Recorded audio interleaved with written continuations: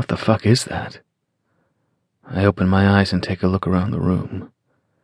I must have fallen asleep on the sofa because there's a game show on TV and shouting coming from the apartment above me.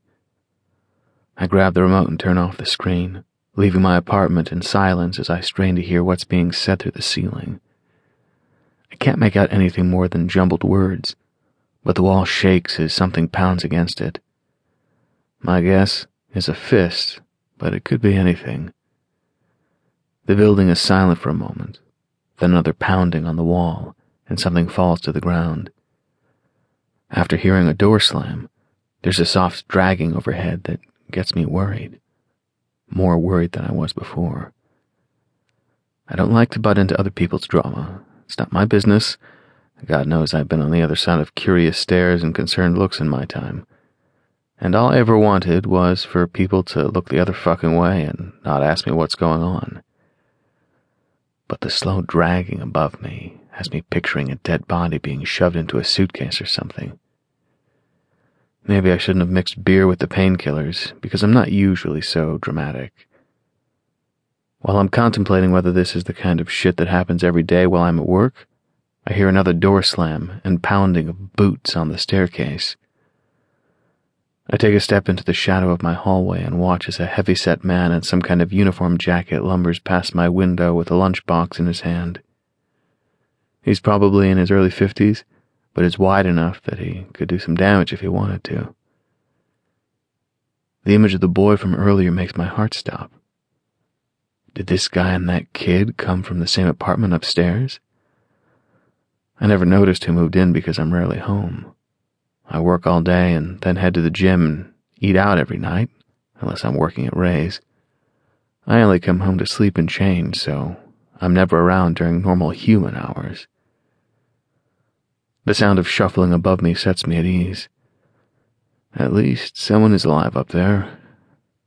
I decide to give him 10 minutes, then I'm going up. I'll ask to borrow a cup of sugar or some lame shit like that. I just need to make sure there isn't someone bleeding out upstairs because I was too lazy to check on them.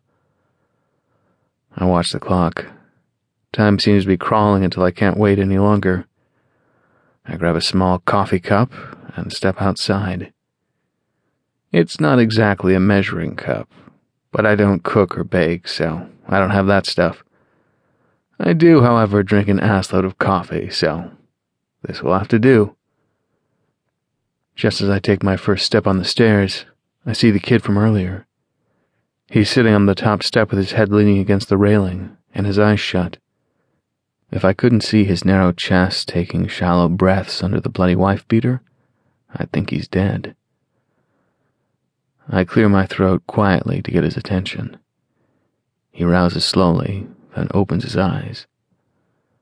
I expect to see surprise, but the fear reflecting back at me is heartbreaking. Hey, you okay? I take a step forward and he leans back and shakes his head. Does that mean he's not okay, or he doesn't want me to move any closer? It's okay. I raise my hands out in front of me. I just wanted to check on you. I'm fine. His voice is so quiet, I almost don't hear him.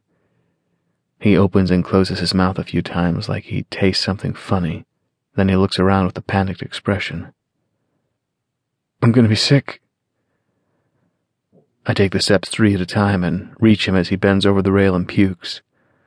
I don't want to spook him, but he doesn't look stable, and I don't want him to take a header over the side, so I stand close enough behind him to grab him if he leans too far over, without actually touching him. After he empties his belly and spits a few times, he seems to be more coherent, but he still doesn't look at me, and his body is tense again. Sorry about that. I should go lay down. I take a step back and nod. Is there anyone home that can keep an eye on you? He frowns as he looks up at me. I'm not a baby. I'm fine by myself.